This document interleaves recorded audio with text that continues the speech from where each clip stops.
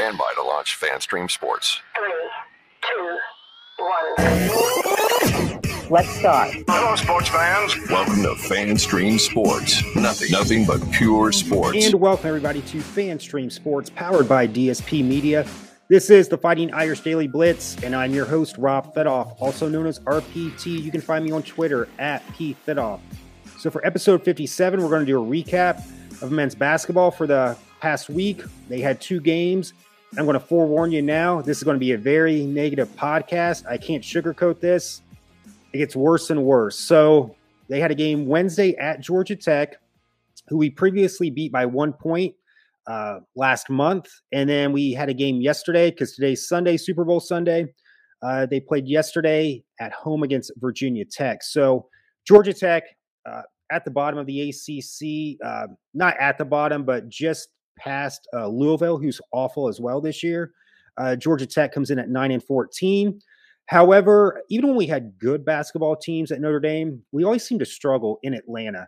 And I don't know why that is. They don't seem to have an overbearing crowd like a Cameron Indoor Stadium at Duke, but we always seem to struggle there. However, I believe we won there last year, but Wednesday, we come in there, and this game, as I mentioned earlier, was not on the ACC network or ESPN. It's on ACC Network Extra. So all I can do in my analysis is by reading articles and looking at the highlights from the game, like on ESPN. So I did all that, and it was a back and forth game. However, it comes down to the last second shot by Georgia Tech. They missed the shot, but there's a putback at the buzzer. Lowful Georgia Tech at 9-14 beats Notre Dame 70-68. We fall to 10-14, 2-11 in the ACC. And what really pissed me off about this game was just let me take a step back. We had 5 players in double figures. Nate Laszewski, 16 points, only 2 rebounds. Remember that? Only 2 rebounds. I'll get to that in a little bit later. And who else here? We also have Ben Allen Lubin, who's now starting over JJ Starling. I don't know why that is. He's a talented freshman, 13.7 rebounds. And as I mentioned earlier, 5 players in double figures. And you think, oh, great depth there. That's what we heard all year coming in. We got this experienced team, a lot of fifth-year seniors. The sky's the limit. However, as we found out, these are role players at best, very limited defensively, very limited athletically, and experience can only take you so far. But when I mentioned Nate Laszewski he had 16 points, he led the team, but only had 2 rebounds. He's 6'10". He's 23 years old now, so you would think he learned some fundamentals of the game about boxing out. That last play of the game, I'm sure you've heard the term genuflect do a genuflect stop sign, where you more or less you go at a stop sign, no one's coming, and you more or less just go through the stop sign without really stopping.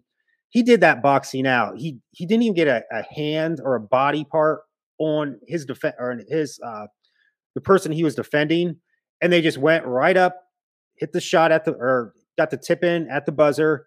It was just the shittiest display I've ever seen of a box out. I learned at 11 years old, 1987, Delphos St. John's summer basketball camp, the concept of ball, you, man. Where's the ball? Where's the you? And where's man? You also use that defensively too.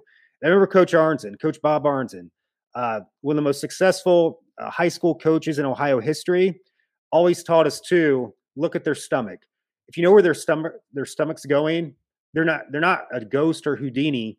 You know where they're going more or less. Granted, they could beat you, but at least you're going to have a idea of where they're at, and just to get a body part on them to either check them or get somewhat of a box out, so you just don't give up on the rebound. I don't know if Nate has ever heard of this, or if Coach Bray or his assistants, but that piss poor display of a box out, I mean, he just didn't care. He was just, I'll try to get up here. You think you're going to box out like this. He just kind of he knew nowhere where the guy was. And he tips in the basket to win the game. Ball, you, man. I'm going to say this throughout the podcast, and it's not for a humorous gimmick, but I hope this gets to South Bend so they can start teaching this concept right now, because that had that concept worked, we're going into overtime, maybe we win this game. Now that didn't cost us the game. Our other crappy play throughout the game, and if you can't beat a 9-14 team, that just shows you're not that good either. But I just think this is what's getting to me. I know this team wasn't that good as the season went on, but if you just can't do the basic fundamental concepts, why are you even out there? And I can accept just a team not being that good, but when you're not even doing the basic concepts and trying, I kind of have an issue with that. So it is what it is right there. Yesterday, Virginia Tech, we start out fast. That's been the story this year. We start out fast, but we can't keep a lead and make stops. Or the concept of ball, you, man. I told you I want to keep saying that. We score 87 points. You would think we would win. No, which is sad in itself, scoring 87 points, and you lose 93-87. I will say this, though. This wasn't on, I couldn't watch it again. I only could watch highlights and read the articles. Nate Laszewski, 2 minutes ago, I really got on your ass how bad that box out was.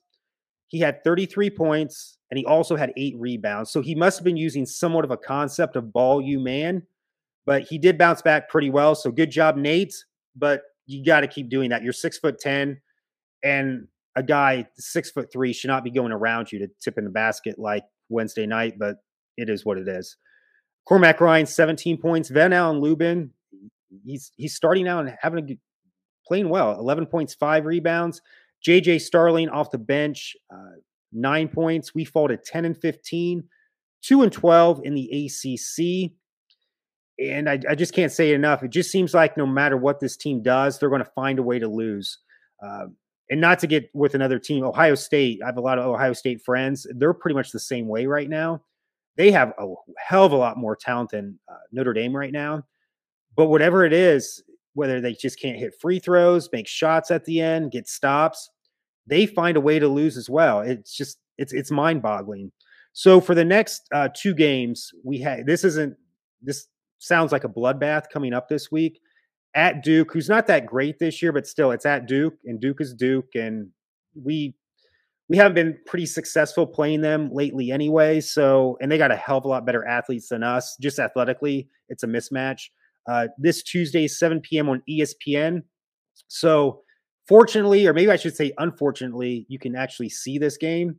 And then this is what, it's funny, but it's not funny. Next Saturday at noon, at Virginia, who's currently ranked 8th, they don't even list a network. So I don't know if, because Notre Dame's season has gone so bad, whether it's not even going to be on the ACC Network Extra, or maybe it'll be televised on Notre Dame's athletic site. I think it's like nd.sports.edu. I know they used to do that fairly often. When the season started, like the early games in November, you could watch them just on your computer. Maybe that's what it's going to be. But I hate to say it. Maybe it's just good we can't even see it regardless. So just read the news articles. And just to make a movie reference, because I do make movie references from time to time on this podcast and pop culture. Remember in the original Vacation, 1983, National Lampoon's starring Chevy Chase, Columbus's own Beverly D'Angelo, her dad used to run Channel 10. When her character Ellen wanted them to hurry up instead of doing all the sightseeing, and she wanted to see her cousin Catherine, who married Eddie. And Clark's like, well, I want to see the world's largest house of mud. And she's like, oh, we can just skip that. We need more time to visit with cousin Eddie and cousin Catherine. And he's like, oh, if you want to be with your cousins, I'd rather see, a big pile of mud or house of mud, whatever they called it, than to visit cousin Eddie at this point. That's the way. I know it sounds very negative, but I can't sugarcoat this. As I said earlier, I kind of want to see, I'd rather see a big house of mud right now than to watch this team knowing they're just going to lose and not just know the basic fundamentals of ball, you, man. Just a simple concept of ball, you, man. Yes, I'd just rather see the house of mud or whatever that was called I think it was called the House of Mud, than to watch this team right now. So we will get into the women's a little bit later. They play right after this. They play from 4 to 6 today. Then the Super Bowl starts. I just didn't want to rush it. I want to give them equal time because this team actually is good this year. They have the issues of their own, but I want to give as equal amount of time to the women as the men. And then just kind of a preview I'm working on, because Notre Dame men will not be in the tournament. They won't even be the NIT. I will gear it toward Notre Dame was in the Final Four. The only time they were in the Final Four is 1978. And I'm working on this analysis that I can pretty much do in my head. I have a pretty good memory, but I want to write some things down and just get all my T's crossed and I's dotted. And it's more or less giving, when March Madness comes, I'm going to give you advice on how to fill out your brackets. I've always kind of had this in the back of my mind, but the more I looked at it, I'm like, this is people should take this to heart when filling out your brackets. And I'm going to have an analysis on that, but I'm going to start my analysis as of 1978, when Notre Dame made their only Final Four appearance, to give you some advice when you're filling out your brackets. Because this year's going to be a little bit different too. Some of our blue bloods will not be in the tournament or be very low seeds. Kentucky's not that good this year. They're not ranked. Duke's not that good. They're not ranked. Excuse me. The one that's really a shocker, North Carolina, the preseason number 1 team, national runners up last year. They probably should have won it last year, but they just kind of choked at the end. They had everybody back except Brady Manick. He was the guy. He was a grad transfer from Oklahoma. He looked like Larry Bird. And he's the only, as I mentioned, only person that was not back from the team. They're fighting for their lives to be a tournament team right now. They may be one of the last 4 in, if not the last 4 out as I speak right now. But I don't know if that's ever happened. A preseason number 1 did not make the tournament. But all those blue bloods, whether they make it or not, they're just not that good this year. But this is 40 years to the day that North Carolina or NC State upset Houston. That was the team coached by Jim Valvano. And Houston had Clyde Drexler. He was Akeem Olajuwon before he became Hakeem with an H. He was on that team. That's when Derek Whittenburg launched up that shot. And then I forget the guy who dunked it, but they won at the buzzer. I believe that was in New Mexico, that Final Four. But that's the 40th anniversary of this team. Houston has been either 1 or 2 most of the year. They got a solid team. And then NC State, they've only lost 6 games. I think they're ranked in the 20s right now. They're doing pretty good in the ACC as well. So how ironic. I'm not saying this as a prediction, but it is 40 years to the date that our championship game would be Houston against NC State. And also it's the 30th anniversary of Jim Valvano dying. I didn't realize it was only 10 years later that he would die of cancer way too soon. So there's just some dynamics with this tournament where we just haven't seen before, with all the blue bloods not being there. But not to get up too far track, but with Notre Dame not really being a factor this year, even in the NIT, I will focus on the women as far as they go, but I may have to be a little bit creative with some of these podcasts, make a Notre Dame reference, but then go do a little pivot somewhere else. So thank you so much for joining me for episode 57. But South Bend, Coach Bray, assistants, all those fifth-year seniors with all that experience, ball you man. I'll say it one more time. Ball you man, and let's win some games. Thank you so much, and as always, go Irish.